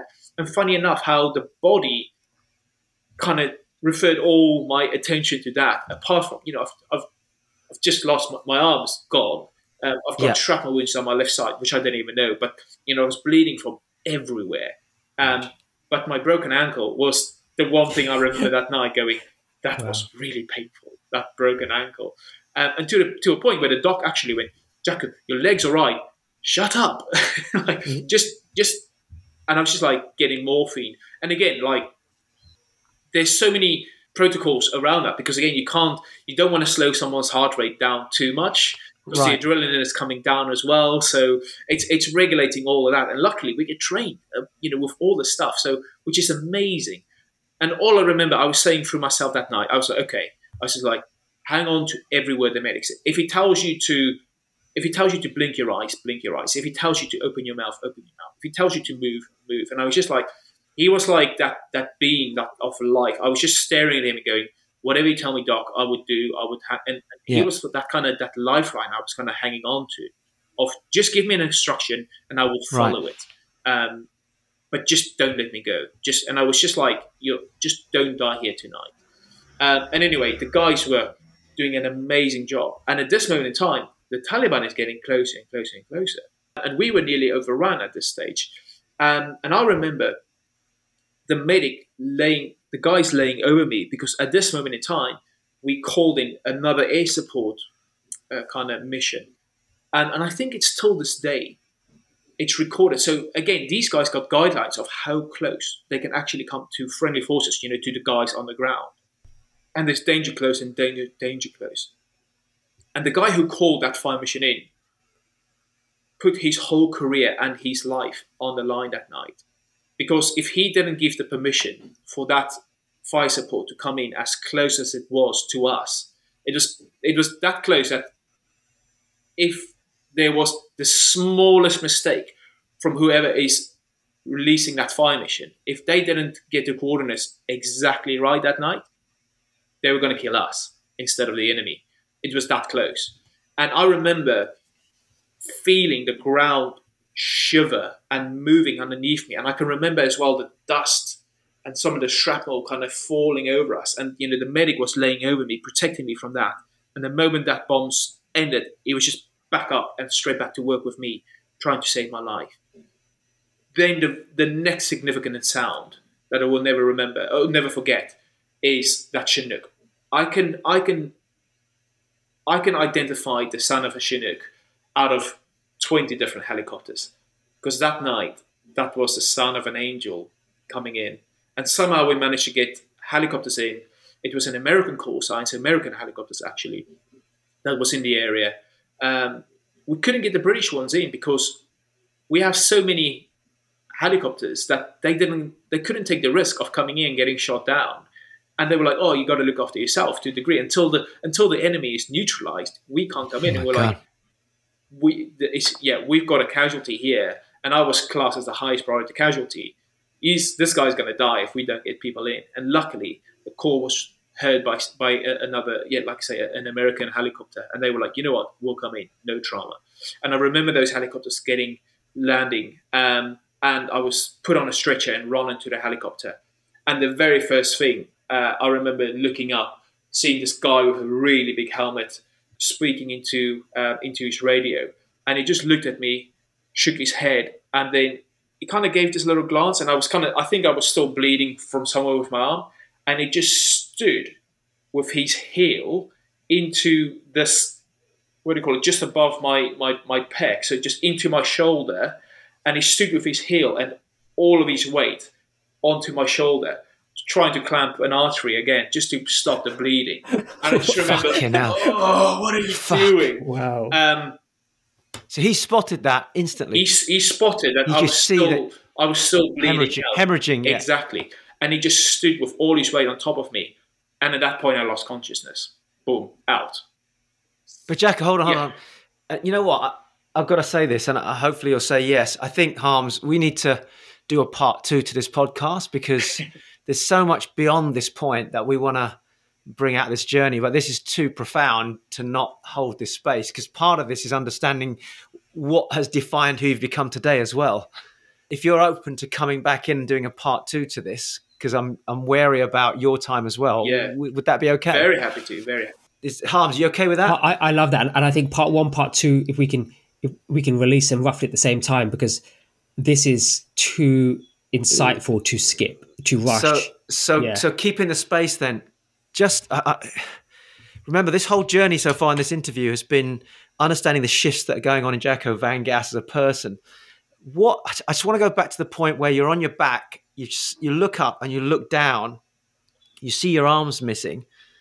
What's going on, man? Is there fear? What conversation is happening? Or is it just the noise, everything around you has cut that out? What's the mechanism that's going on to keep you alive at that point there? Is it autopilot from the training, or is it something else? I think it was a combination of the both. There was definitely autopilot from the training, 100%. There was again, the amount of time I played a casualty and the amount of time a friend of mine played a casualty, and you go through these scenarios over and over and over again. Again, it's the same like that weapon. It's the same, the amount of time I put on a magazine or clearing a blockage or whatever it might be. It was the same over and over again. And then suddenly you find yourself. And then the thing is, I've always thought, I always concentrated so much in those lessons, and especially the medical lessons, because I was like, this is important. I can someday save someone's life if I really concentrate. And then suddenly I found myself in a reverse role, going, I really hope my friend concentrated here and he can save my life. So yeah. Were you aware of those? I mean, did it feel like that?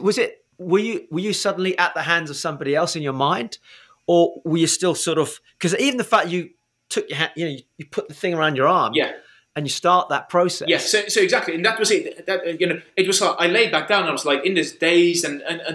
This real big confusion, and like you say, the whole world slows down. There was, I could not. There's just almost like white noise. It's just like a boom, around me. But like you say, but to still have the clear thinking of I need to do something here, and started the process of putting on a tourniquet. I'm not saying I did a great job here. That apart from that, the fact that I was never going to stop the bleeding myself. But the fact that I knew there was a process to follow, and I was already kind of going through the steps of that. It's just that repetitiveness of I was in that kind of save mode, and then there was also just like hold on here. And I remember, like I said, I said to myself constantly, just don't die.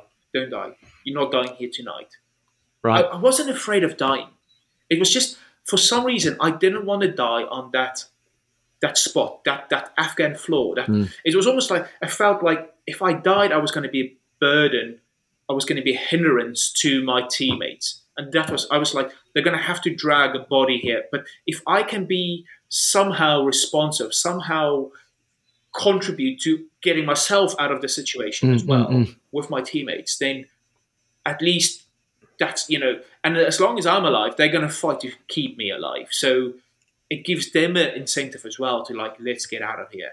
What's jumping out at me, Ro, is, whilst listening to you, Jacco, is the level of responsibility is out of this world.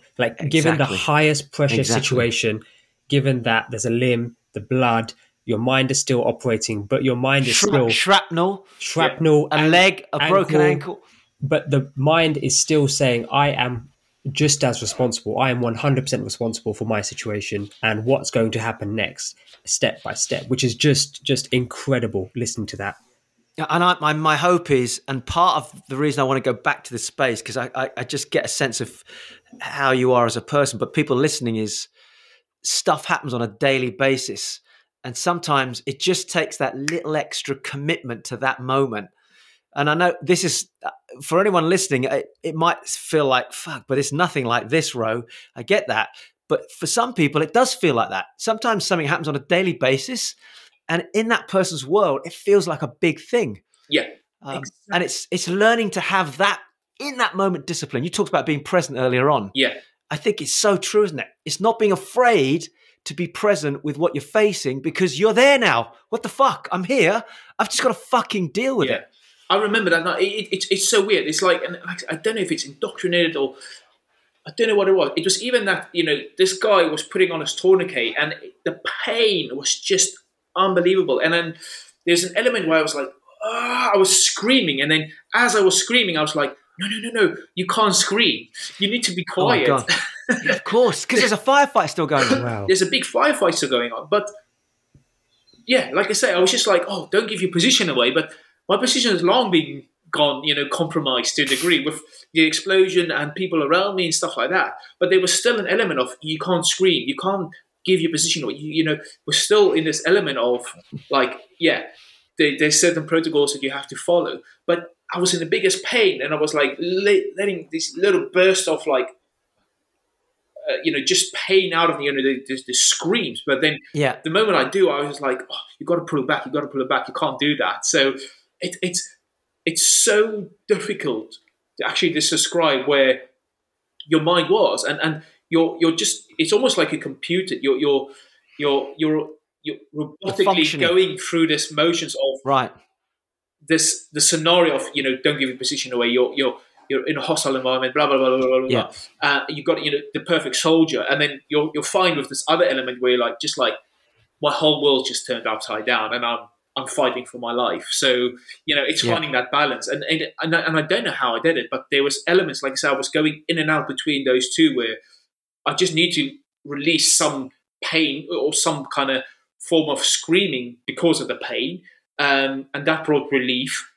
But I was also like, I need to be professional here and not scream and not give my position away to a degree. So yeah. How are you feeling knowing that there's somebody there right by your side at that moment? I mean, that surely is almost like that last bit of rope that you're hanging on to. Yeah. And they're giving up potentially their life whilst they're looking after you. Exactly that. It's exactly that. Like I said, the medic and my teammate, Reese, was just there all the time. And, these are not always you've got to think about they're giving up their time, and not so much their time, their safety, their security to work on me and help support me. We've just lost 3 guys, myself and 2 other people, out of a firefight.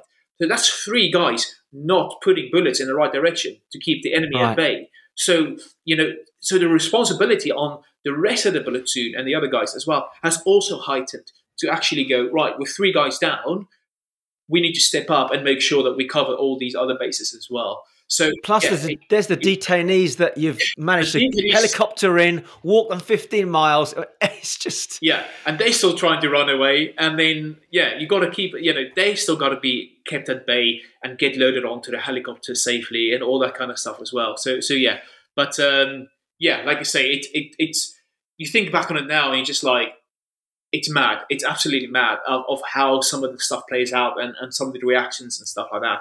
And some of it's vague and some of it's so clear. And again, having the conversation with some of the other guys that was there on a night, many months later down in a pub with a few beers down ours. And how, what was interesting of how it played out differently for each individual. Each person. Which was amazing. And you put all that together, that formulates tonight, but how everyone experienced it differently and what they saw and the information relayed to them. And, some of my best friends was further up the line, but when it came through to them that someone's been hit, they're like, okay, that doesn't matter. But eventually when that information came through that it's Jacko, and again, they were like, there's a shift, there was a difference between, it's Jacko. It's was weird. It was like, okay, a teammate got hit, someone's a T1, that's bad, but they said the feeling they had between when they knew it was me and it wasn't me, was totally different. And then how they then reacted as well, when they actually made their way from the front of the firefight almost to a degree to come back to me, to then help me get onto a helicopter Oh my God. And then, there was a shift in them once they hear that once I heard it was me. It just shows you how, even in extreme situations, a sense of bond, a sense of meaning, a sense of connection in that moment, it just takes over, which I think people sometimes forget to do that on a daily basis. We become so consumed with what we're doing. Yes. There's someone else around us. So there's so many learnings from this just conversation with you, that anyone listening, if you're feeling like that, maybe, especially that we're recording this leading into Christmas, maybe there's somebody in your family that you haven't reached back to for a while. Just fucking do it, because you just never know, do you? It's only the regret afterwards. I mean, the extreme situation where your friend's coming back through a firefight to try and help you, that can be translated to somebody who just hasn't picked up a phone and spoken to a family member for 6 months because of an ego or an argument or some fucking fight like that. Exactly. Something so simple, something so meaningless to a degree can have such a big effect. And like you say, by picking up the phone, by actually just going to someone going, you know what, let's just talk again. Let's sort this out. Or friendship, family and bonds are just too important. Yeah. And especially when you're going through something adverse, something which is troubling you, challenging you, that's when having or reaching out to the person can save your life, quote unquote. And I think that's something else which is coming out. That's the metaphor here. Yeah. So, Jacko, you're in the helicopter. These twin-bladed sound that you're never going to forget now. What's happening now? So he's standing on your shoulder. Talk us through the next phase. So did you blacked out? When did you wake up? So 6 days later, I woke up. Oh wow! And I'm in Selly Oak Hospital. I'm in a intensive care ward. I'm still in a lot of pain. Obviously, they've sedated me. I've been kept in a coma for a long while, and I'm slowly coming out. And my last clear memory was being in this firefight. I remember being in this firefight, and I remember actually losing my arm. And then suddenly, I'm kind of dazed, and I can see my mother's face, and I'm like, "What's my mum doing here?" And then I look to the left of her, and there's my sister. And these were, at that time, probably the two most important people in my life. And I'm like, whoa, what are they doing here? Like I said, there was a recognition of, I've been hit, I've been injured. And I just thought, I'm in a hospital, either in Kabul or Bastion or somewhere in Afghanistan. And they're there. And that whole region is extremely dangerous, because even Bastion and Kandahar, it gets attacked on a daily basis. The Taliban will come past and fire a few mortars from the back of a pickup truck and then scoot off again. And that mortar can land in the space of Kandahar anywhere. So, and that happens on a daily basis. Mortars, rockets, small arms fire. Just literally like point in a direction, something will happen. And I knew that, and I was like, no, they can't be here. And it took a lot of convincing from my family and the doctors. And I remember they actually took the brakes off my bed and they wheeled me to a window. Because again, I was just in this hospital environment where I was like, this could be anywhere. I could be in Dubai. I could be in South America. It's just a hospital. But your brain is thinking, I'm in Afghanistan. My brain is thinking, I'm in Afghanistan. And they wheeled me to the window and they're like, look, Jacko, you're back in you're back in Birmingham. You're in Selly Oak Hospital. There's green outside. There's trees. There's the British weather. It's literally like it's not warm and sunny anymore. So you're back in the UK, and that took quite a lot of kind of time to kind of just figure this out. I was like, well, the last time I remember clearly was I was in Afghanistan, and then suddenly you were friends and family. It was very confusing. And then again, I remember the arm. I was looking down at myself, and I'm like, right, I've got this really weird thing on my stomach. I don't know what's going on. My left leg was in a big cast, like a big kind of metal frame type of thing, and just bandages everywhere. Even my right leg was the whole of my thigh was kind of bandaged up. My ankle was fused and all that kind of stuff. And I was just like, what is going on? And then they started explaining, like, well, you've lost your left arm above the elbow. You had a collapsed left lung. I had shrapnel wounds to my left side, which punctured some of my internal organs, which led to having a colostomy for 9 months. And I was looking at this colostomy. I was like, what is this thing? I've never even heard of the word colostomy, and yet alone know what it is. And I now have one. Then my leg, I've lost a third of muscle and tissue on my left upper thigh. And the injuries were actually on my leg so severe that it was touch and go whether they're actually going to amputate the leg above the knee or not. But they were like, we will obviously do everything we possibly can to keep the leg. And I had severe infections in that kind of area as well, within the leg, within the wounds there. I fractured my left knee. I had a fasciotomy on both sides of my left calf. I had a big chunk out of my left, the back of my left calf. Again, another shrapnel wound. And then the injury that I thought was so horrible that night was the broken ankle. That was just so painful. And again, they had to kind of pin my ankle with plates and screws and stuff like that. And it's literally looking down on myself that I was like, right. I remember the arm. And that kind of, it's almost like the brain already kind of made peace with it. Yes. But the rest of it just blew my mind. And then that's when I knew. I was just like, oh, this is life-changing. You know, this is career-changing injuries. And that was hard. That was hard because my body was going, we need a timeout here. But my mind was already thinking, like, how do I get back to Afghanistan? How do I get back with the boys? How do I go and do the job that I need to do and that I love doing? And that was a big conflict, really big conflict. And was that like a thought that just hijacked straight away? Was there, because you had your mum there, I mean, she must have been, when you came out of a coma, that in itself must have been for them just, oh my God, he's here, he's awake. Immediately. It was a thought immediately. Once I was seduced enough, or off enough drugs to actually have a sensible conversation with someone. With yourself. With myself as well. The question was, can I get back to Afghanistan? Literally, the first thing I asked the doctor was, how long does it take to get a prosthetic? And in my mind, it was literally, I was computing this. I was literally like, right, the leg's a bit screwed, but don't worry. We'll get that sorted. I'll get back to some fitness. No worry. It was the arm. I was like, right, can I have something that's going to be able for me to hold the rifle, to point it in the right direction safely and be accurate?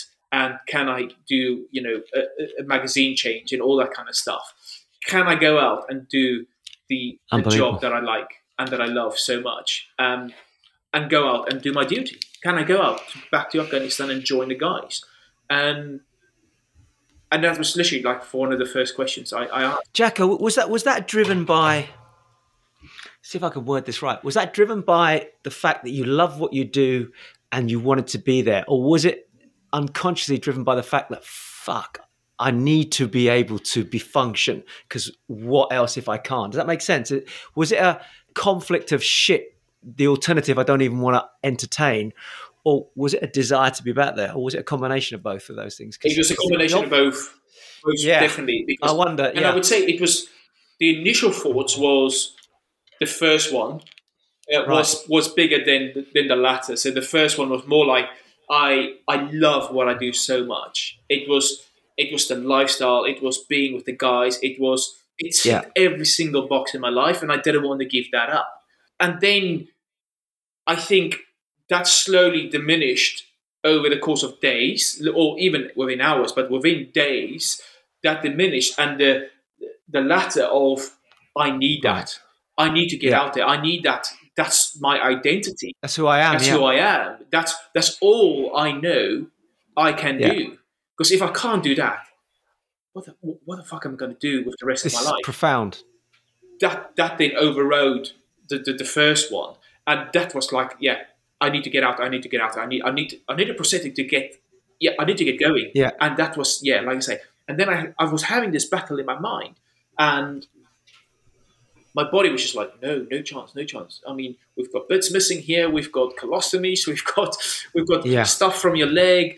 Like, we need to chill out. And my mind and my body was in absolute two different places. Conflict. And the reason I asked the question is because as much as what happened to you was without a doubt the moment, that turning point, really the thing that defines who you are today is what you did next with that thought process, isn't it? It's that wrestle that was going on left and right. And before we jump into that, Ro, I think that's the pause point. So exactly. So that's partly the pause point for us, the listeners, to say, yeah.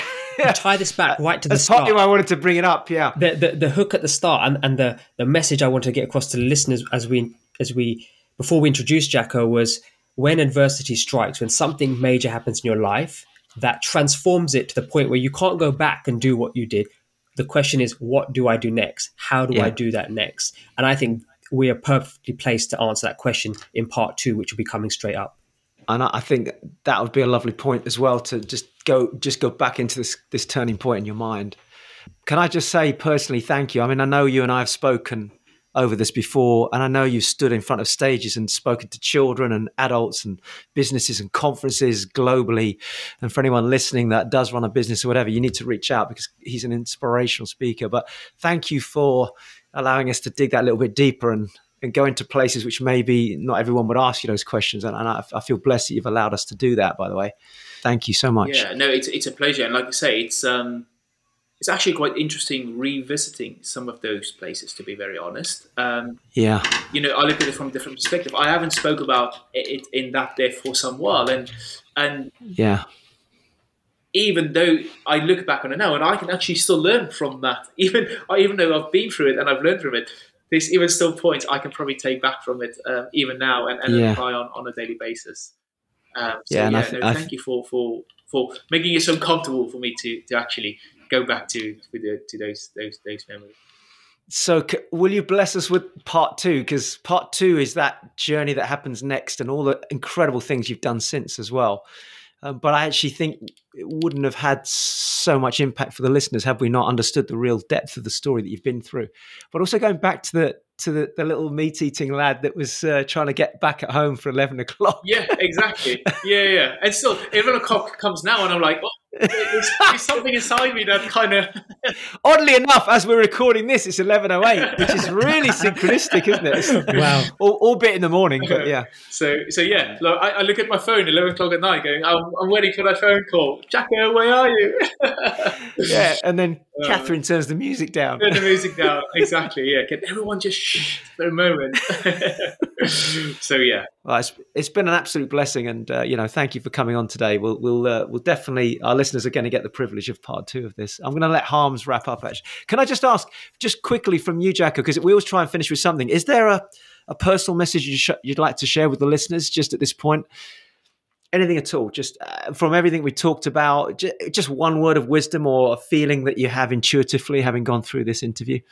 Gosh, that's a great question. I think hopefully someone and anyone, the listeners to this wonderful podcast will take something from that. And again, hang on for part 2. And thank you very much. I can't wait to come and share part 2. But I think from today as well, it just, I think sometimes we just need to reflect a little bit as well of what we've done and where we come from. I think sometimes we're so driven to everything, to be faster, to be more, a little bit more of this, a little bit more of that. And today's actually opened my eyes, because I've actually, as I was talking, I'm taking myself back to these memories, be that good and be that bad. But it made me realize, sitting here speaking to you guys, of just how far I have come in life. And we will speak a lot more about that in the second podcast. But it's actually lovely to reflect back on those memories and those times. And I think sometimes we all just need to maybe sometimes reflect back on life of just how amazing we are actually, how amazing we are, and how far we have come from any scenario that we've faced in life. So yeah. Man, that is the... I'm actually... I don't know if you can see, but I'm moved to tears here. That is the perfect message. Fuck. That is the perfect message. You couldn't have said it better. What a gift. Amazing. Thank you. Wow. So that's Jacko, Ro, and myself signing out. We shall see you on part 2 of the Cicado podcast.